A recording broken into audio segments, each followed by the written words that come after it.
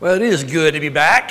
It's been a few weeks between schedule and surgery since I've gotten to preach at Connection. I slipped in, preached one sermon, did that, and then I was gone again. It's just been quite the challenge. And I got to speak to the high school youth before I came up here about speaking gifts. And I was like, it reminded me why I love preaching. I was sitting there going, okay, I hadn't gotten to do this really with all the complications. But we're going to have fun today. We're starting a brand new series called Invited, and it's about being a hospitable disciple. So we're going to do a whole 3 weeks or so about hospitality as a spiritual discipline, hospitality as a thing that shapes us for who we are. And we're going to talk about that. So I have a question for you to consider. I know at Connection we answer them out sometimes, but you can answer this one in your head. Who do you come to church for? Who do you come to church for? I know our default switch, if we're really honest, we tend to think for ourselves. I want to hear a good sermon. I want to learn about Jesus. I want to hear an awesome praise team, do some music.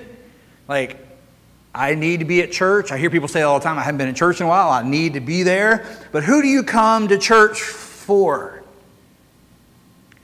We certainly select our church for ourselves. Hey, I'm going to go to this church for this reason. You know, the pastor's pretty funny and keeps me engaged. The music's good. They've got great parking. Okay, maybe not here.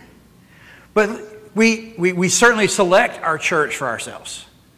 And I want to say the word shame. Nothing wrong with that. In fact, our culture has conditioned us to look for a church based on what we get out of it. Our culture teaches us to consume. I know we've talked about this at Connection before because it's like you've got all of your TV on demand.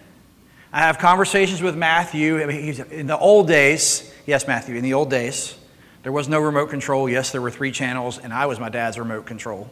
That blows his mind when he can just go, why don't I have Netflix?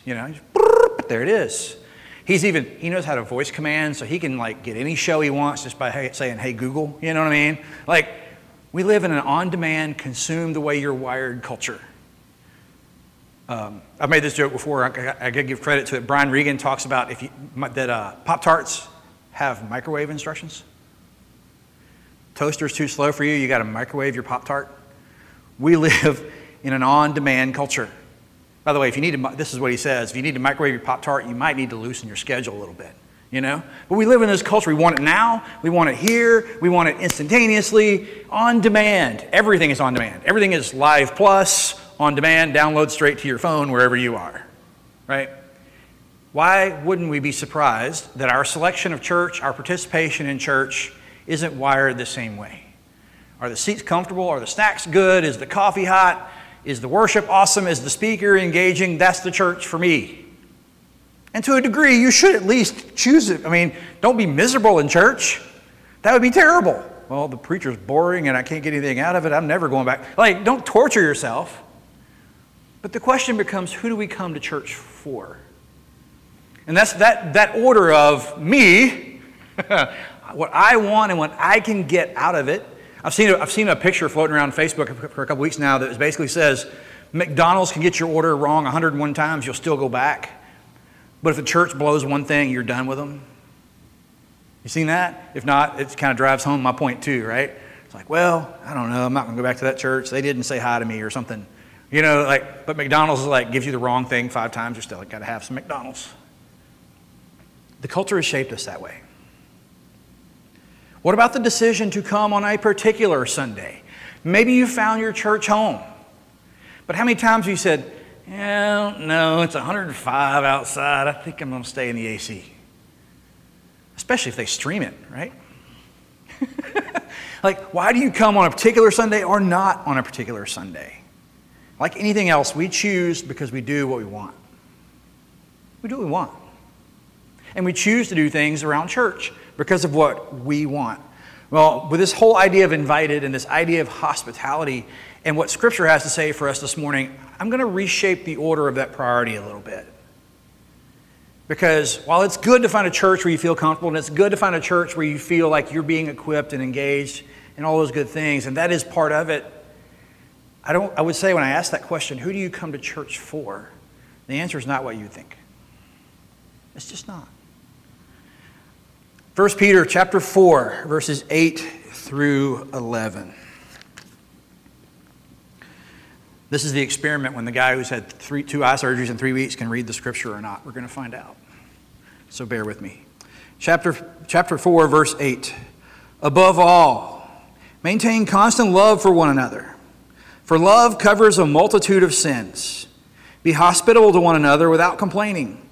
Like good stewards of the manifold grace of God, serve one another with whatever gift you have received.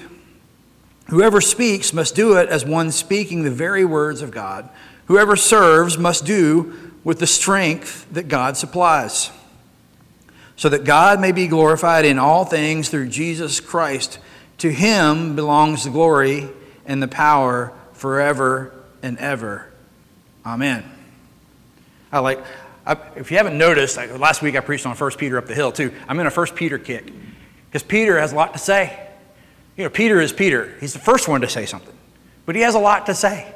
He's following Jesus around. Jesus asks a question. Peter's like, I know the answer. And Jesus is like, here we go. But he has a lot to say. And here he's talking to a church. He's talking to churches when he says this. When he says, be loving toward each other. When he says, be hospitable toward one another, he's talking to church. Mostly churches in Asia Minor, which is like Turkey these days. But the verse 8 says, maintain constant love for one another. Another way you could say it is, be earnest in your love for one another. He says, notice he said, it comes up several times in the passage. He uses the phrase one another. So he's talking to a church about how to relate to each other in the church in this passage. He says, maintain constant love for one another. Be earnest in your love for one another.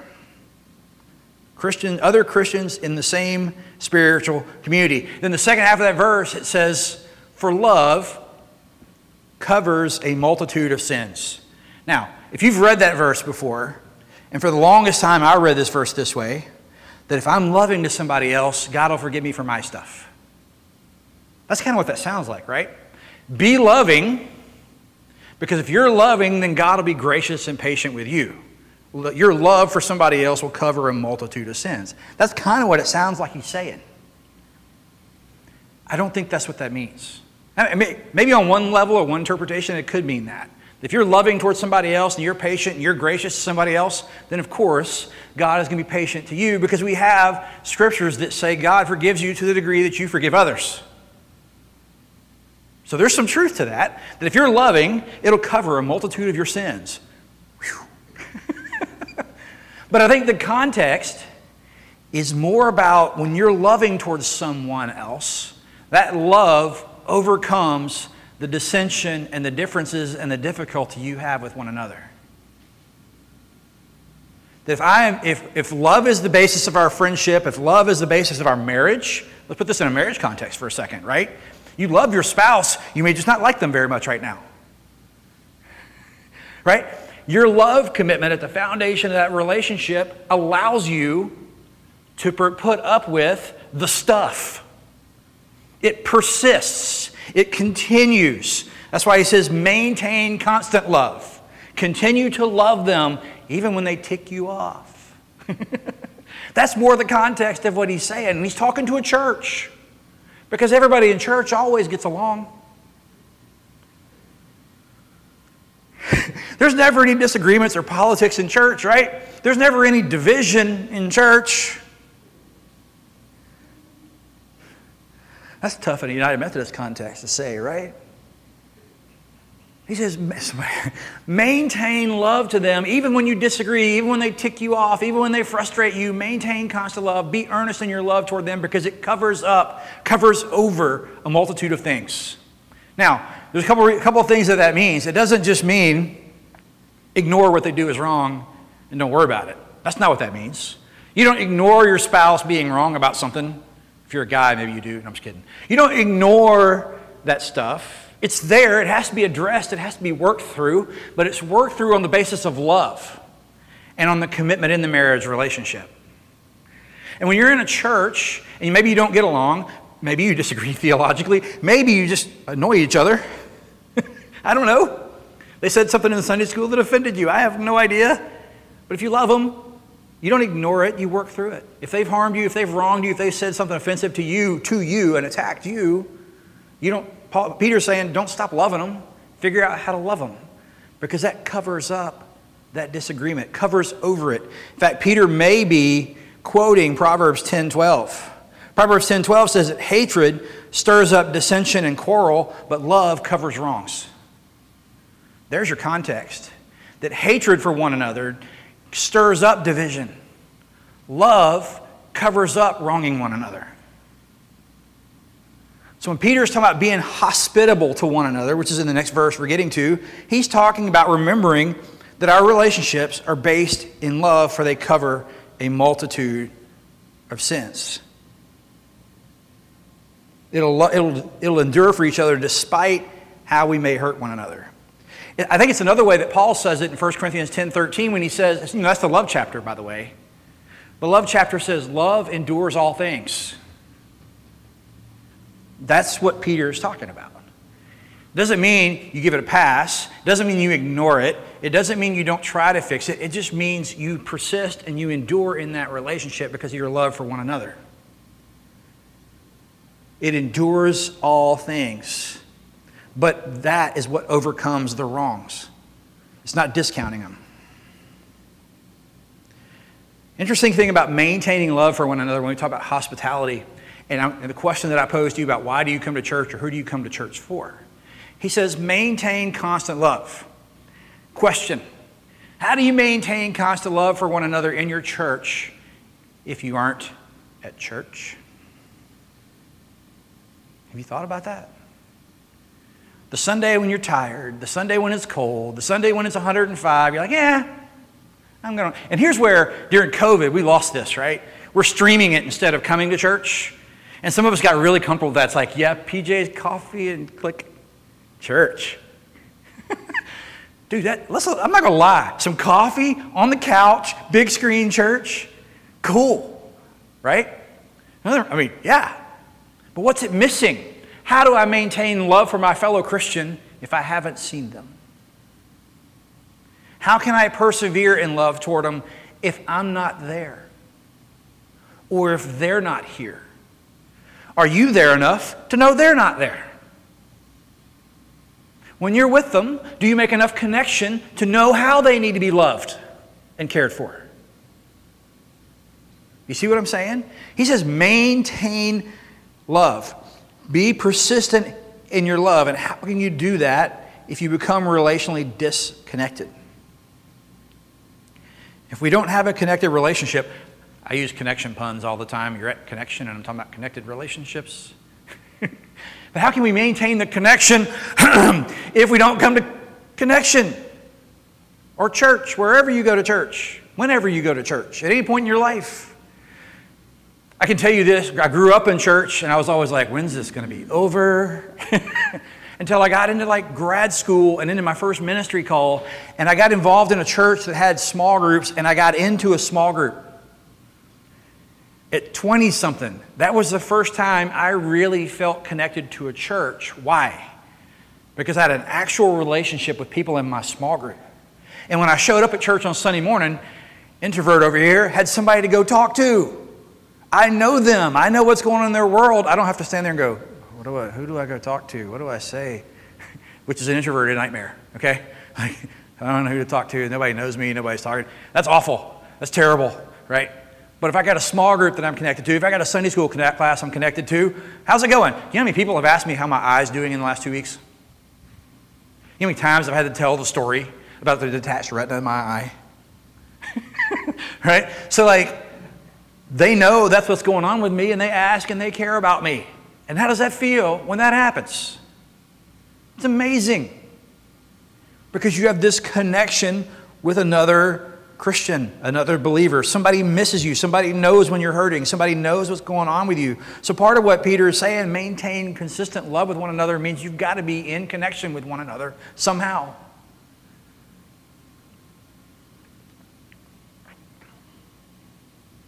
I've heard it said this way, too. If you talk about the fact that Christians are God's ambassadors, God's representatives, God speaks through us in conversation, in the way we serve one another, the way we love one another. If God's speaking through us and using us in relationship, then when you don't persist in being part of your faith group, you're withholding something God may have to say from the crowd. Better yet, you're missing out on what you might hear. That if we're in relationship and God speaks through those relationships, and I'm not there to be in relationship, I'm missing part of what God has to say to me. I might be missing, and I might get something from a sermon online, I might get something the next week, I might get something the week after that, but there may have been something God had for me in a conversation with somebody over coffee that I missed on because I was like, couch, click. Not only am I depriving what I have to offer, I'm being deprived of what God has to offer me through somebody else. You're missed when you're not here. Now that's not a guilt trip. Charlie said I got to come to church every Sunday. That's not what you're missing the point, okay? That's not what I'm saying. You don't gotta do anything. That's not the point. That's not a guilt statement. It's because you have something to offer this body of believers, and I firmly believe that. I want you to be the best follower of Jesus you can possibly be. And that means you need to know what God's got to say, whether it's sermon or conversation or somewhere else or a scripture you read or whatever. You've got that to give and you've got that to receive. That's not a guilt statement. It's like, why would you want to miss out on what God has to say to you? Are you kidding? You have no idea what conversation is going to change one little idea in your head that transforms your life. My youth pastor, by the way, this quote must be 35 some odd years old because my youth pastor said it to me. Probably older than that, I just don't want to admit it. God is not interested in your perfection, only your direction. Now, I don't know where he got it from. And I've said it on a couple of Sundays in here before. I remember it from 1986. Oops, I just dated it. Okay? But it's still right here for me to quote to you now. He said that in one conversation in a hotel in Gatlinburg in 1986, and I'm using it in multiple sermons as an illustration and as a spiritual truth. God knows you're not going to be perfect. He wants you to be moving more to become more and more like Him. He's interested. Are you becoming more and more like Christ? Are you removing sin from your life? Are you striving to worship God with your whole life? Are you becoming more who God wants you to be? You're still going to screw that up. He knows you're not going to be perfect, but are you moving in the right direction? One sentence, one conversation. In 1986, do the math. And it still shapes the way I think about my spiritual walk now. What if I hadn't gone on the trip? Do you see my point? It's not a guilt relationship. It is you want to be connected to the body of Christ for that reason. It's how you can love and how you can be loved. Verse 9, he says, be hospitable to one another without complaining. Be hospitable to one another. Be gracious to one another. Be loving to one another. It's a way of orienting our life. We're doing 3 weeks on hospitality. This week is about you and how you are hospitable in your orientation towards each other. Right? We'll do community next week and in practice the week after that. But for right now, God is interested in you being hospitable. You being generous and gracious and loving towards, we're not even talking about the community of Starkville, towards one another. How can I be loving to people I worship with on Sunday? How can I be hospitable to somebody when they come to church? How can I help them feel at ease when they walk into Connection? How can I make sure they get the best donuts off the counter? Like, be hospitable. Oh, and by the way, without complaining is the way he says it. You know, it's like, okay, I'm going to do this for them, but Peter's calling that out. People come to church and they sit in church and the baby in the back of the room cries and they can't hear the sermon and they go, oh, would they take them out of here? May that attitude never be expressed here. If Matthew was dancing on stage with me, I'd still figure out how to preach, all right? It might become the sermon illustration, but I would figure it out. I don't care if your kids are doing cartwheels in the back. I'm not going to complain because we're going to be hospitable. That is going to be in the DNA of what we call connection. I am more interested in your direction of your spiritual walk. I am more interested in you being connected to Christ and connected to one another, to use Peter's words, than I am whether I'm distracted when I preach. By the way, for a long time, I taught 500 middle schoolers the Bible, and one time in a gymnasium, you can't distract me. Imagine doing a Bible talk to 500 middle schoolers at Ocean Springs Middle School gym. Okay? That is controlled chaos. They're doing what they're doing. I'm doing what I'm doing. You ain't going to mess me up. It's all good. All right?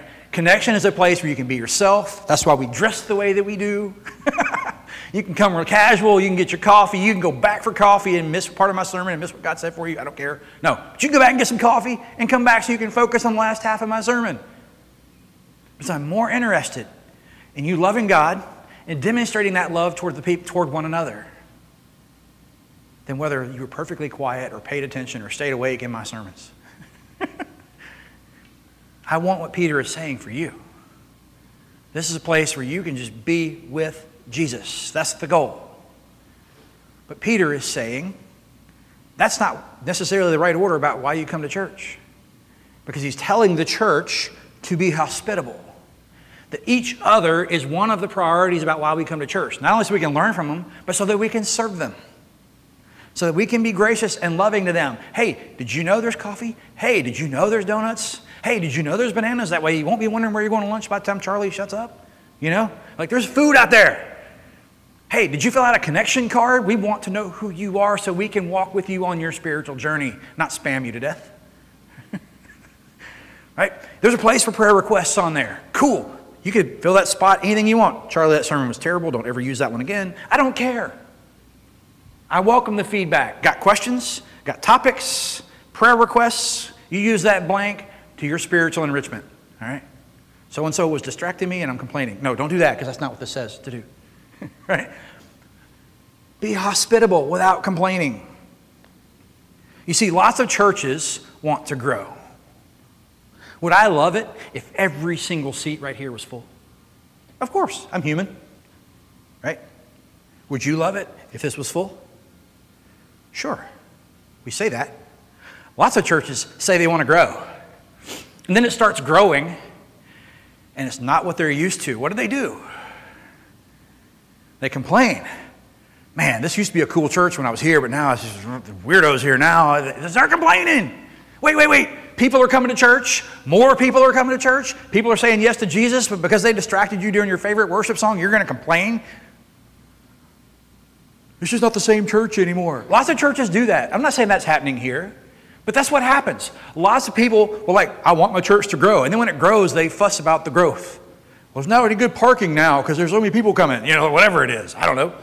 But where are they focused if that's what's going on in their head? We joke up the street about people having their pew. If Sally didn't sit right there, I would know something's wrong. Sorry, I'm calling you out. People have their pew. Don't sit in their pew. You'll mess things up, right? And if all of a sudden new people come and somebody sits in Sally's row, what is Sally going to do? Move. I hope not. Right? Because more people are coming. You might not get to sit where you've always sat. Oh, well. Be hospitable. Take them to your spot. Sit here. It's the best place to hear Charlie. I don't know. Be hospitable without complaining. The implied message, when they do this, by the way, the implied message is come to my church, but don't come to my church. Right? Come to my church, but don't change it. Come to my church, but don't mess up what I like, and where my priorities are, and what I'm there to consume. Don't mess that up. When what we should be saying is, how do we fill every seat in here and pull all those out too? Because if you enjoy connection, if you enjoy the coffee, if you enjoy Will and the band, if you enjoy the comfy seats, if you can tolerate my sermons, then you ought to be telling everybody you know about how cool it is to be here. But I got a little secret for you. If you were doing what Peter is telling us to do in 1 Peter, that if we were persistent in love and hospitable without complaining, people would naturally find this place. That if we're so living in the love of God and being so hospitable and so gracious and so inviting and what we enjoy here and the connection we have with each other we enjoy here was so contagious, you'd be able to see it on our face. You wouldn't be able to help but go to, like in the grocery store, you got to go to this church. Let me tell you about it. Co-workers, you don't have a church anywhere? You got to come to Connection. The coffee's good, Charlie's all right.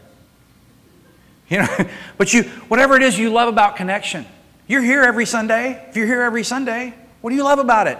You got 10,000 options in this consumer society. You can watch church in Atlanta if you want to. You don't have to come down here. Why do you come? That was the initial question. Why do you come to church? Who do you come to church for? You got 10,000 options. At First Methodist, you got 3. You can do 2 services up there or 1 service down here. You got options. You can go all 3 if you want. Figure that one out. You just rotate. I don't know. So you must be here for a reason. Is that reason something you want to share with somebody else? And be hospitable. To see the church grow. Why? Not because, Charlie's guilting us into inviting people. No, but because I've discovered something here that has changed who I am, and I can't help but share that with anybody else. We get intimidated about sharing the gospel and about sharing church and talking about Jesus. We get intimidated because we might say the wrong thing, or we might embarrass ourselves, we might offend somebody. But if you get a brand new car handed to you tomorrow, what are you going to tell the next person about? Right? How was your day? It was all right. Somebody gave me a car. And it's got this, and it's got this, and it's got this. And that's a car. I found life in Christ, and now I'm in a church that's hospitable and loving and comfortable and wants me to grow spiritually and wants to challenge me. You should come check it out. It's far more meaningful than a new car. It's contagious, not because of me, not because of you, but because of what God is doing amongst us. I'm not the world's best preacher ever. I'm not. I know. No, I'm not. All right? Sometimes I talk too long, like maybe I'm doing this morning. I don't know. I don't care.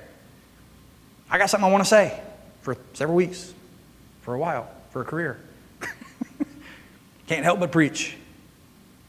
But part of the reason I can't help but preach is because I feel like God's given me something to say. It's usually what He has to say, not what I have to say, but He's given me something to say in a certain way. But if you come to church for what you get from it, of course you're going to complain. But a disciple oriented on what God wants and loving others would delight in new people coming every single Sunday. A disciple who's hospitable puts the needs and the convenience of others first, maybe even to the degree of sacrifice. Look at the last part of that passage that we were reading today. This is verse 10 and 11. As soon as I can find it with one eye. Nope, that's Ephesians. That's not going to help yet. See? Sorry. No wonder I couldn't find 10, 11. Okay. Like good stewards of the manifold grace of God, serve one another with whatever gift you have received. Whoever speaks must do so as one speaking in the very words of God. Whoever serves must do so with the strength that God supplies, so that God may be glorified in all things through Jesus Christ. To Him belongs all glory, honor, and power. Amen. He says, serve one another, be stewards of the grace that God has given you. Use the gifts that God has given you. So he says, be hospitable by using your gifts to serve one another. He's not even talking about the community when it says this. He says to serve, once again, he says one another. If you've got musical gifts, Will and the band need you. Serve one another. If you got artistic gifts, this altar table needs you. Serve one another. If you've got speaking gifts, let's talk. Use your gifts to glorify God. Not because, ooh, look how awesome the band is, but so we say, ooh, all honor and glory belongs to God forever and ever. Amen. So you could argue, I ask you the question, who do you come to church for? I think the priority list sounds like this. God. Verse 11, to whom God is the glory forever and ever and ever. You come to worship God. You come to serve God with the gifts He's given you to serve one another. Number 2, one another. Being hospitable, persisting in love, maintaining relationship, staying in connection, helping when we can help, supporting one another when we need support, being patient when they're half blind, like whatever it is, serve one another. Oh, and then by the way, if the coffee's good, the music's good, that's just be your church. In other words, you come third. By the way, that is the reverse order that our community and our culture would teach you to order things. I propose that the order sounds like this. God, one another, then you. And here's the other part of this. Why you anyway then? If God's getting glorified and I'm not there, cool. Somebody else will serve, cool. Then I don't have to be there because it's not my priority, cool. But here's the thing. How are you going to love God and how are you going to love others unless you're equipped by coming to church? It's not what you get out of it that's the priority. It is the way that Scripture and our relationship with one another and the presence of God in your life shapes you and equips you to serve the other two, to glorify God and to serve one another, to be hospitable. If you're an introvert and you want to be a greeter, cool, that'd be fun. That would be a life-risking experience. Any introverts want to greet every Sunday? Hi, I want to meet everybody, even though I'm introverted. By the way, that would be a good thing, because that's what we call counter formation. All right? You know about being spiritually formed? Do what you're weakest at as a spiritual practice. Introverts love their Bible, their coffee, their commentary, and quiet and peace, and quiet time. I can speak to that. It's one of the reasons I like to preach. I get to spend lots of quiet time doing that. Right? Go greet everybody. What? Right? It's the opposite of what an introvert will want to do for Jesus. Good, because what Peter also said in here, in case you missed it, when you speak, speak as if God's speaking for you. And when you serve, serve by the power God has given you. If you're an introvert doing greeting, you're not doing it on your own ability. You're supposed to do it with the power that God's given you to greet others and to be hospitable without complaining. God doesn't just go, have fun storming the castle. He empowers you to do what He's called you to do. He gives you the words to say. He gives you the energy and the strength to exercise your gifts. Not so we'll all pat you on the back, but so that you will maintain love for one another, and so that above all, God will be glorified. An introvert might be a terrible greeter, but God can use those conversations as much as anything else. Because you're not doing it under your own temperament and you're under your own power and under your own grace and gifts with words. You're doing it because God's called you to do it. I told the high school students this morning, in high school I had stage fright. I got a C in speech in college. And part of the reason I got a C in speech in college is I could not get clear points in 5 minutes. The idea of speaking for 5 minutes terrified me. I'm so sorry I fixed all that. The idea of giving a 5-minute speech terrified me, and I did a terrible job of it, and I failed one of the speeches. I got a C in speech in college. And when that class was over, whew, you know how many seniors at college save speech for the last semester of their last year so they can avoid it until they have to take it to graduate? Because they fear public speaking? Me too. I hated it. Something changed. Because now if you let me, I'd talk through lunch. Something changed. Who I was talking about, who I was giving glory to, what my passions were, and what the gifts God gave me to do got discovered. That's what changed. Not because I'm the best preacher ever, but God wired me a certain way to do this. And I had to figure that out. And I had to get over the stage fright. And I have to speak the way as if God's the one giving me the words. And I have to trust His power to deliver the message, not mine. So that God may be glorified forever. Let's pray.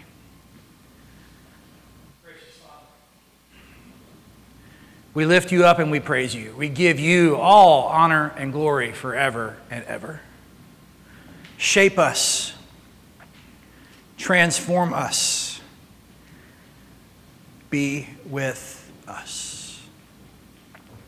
In Christ's name, amen.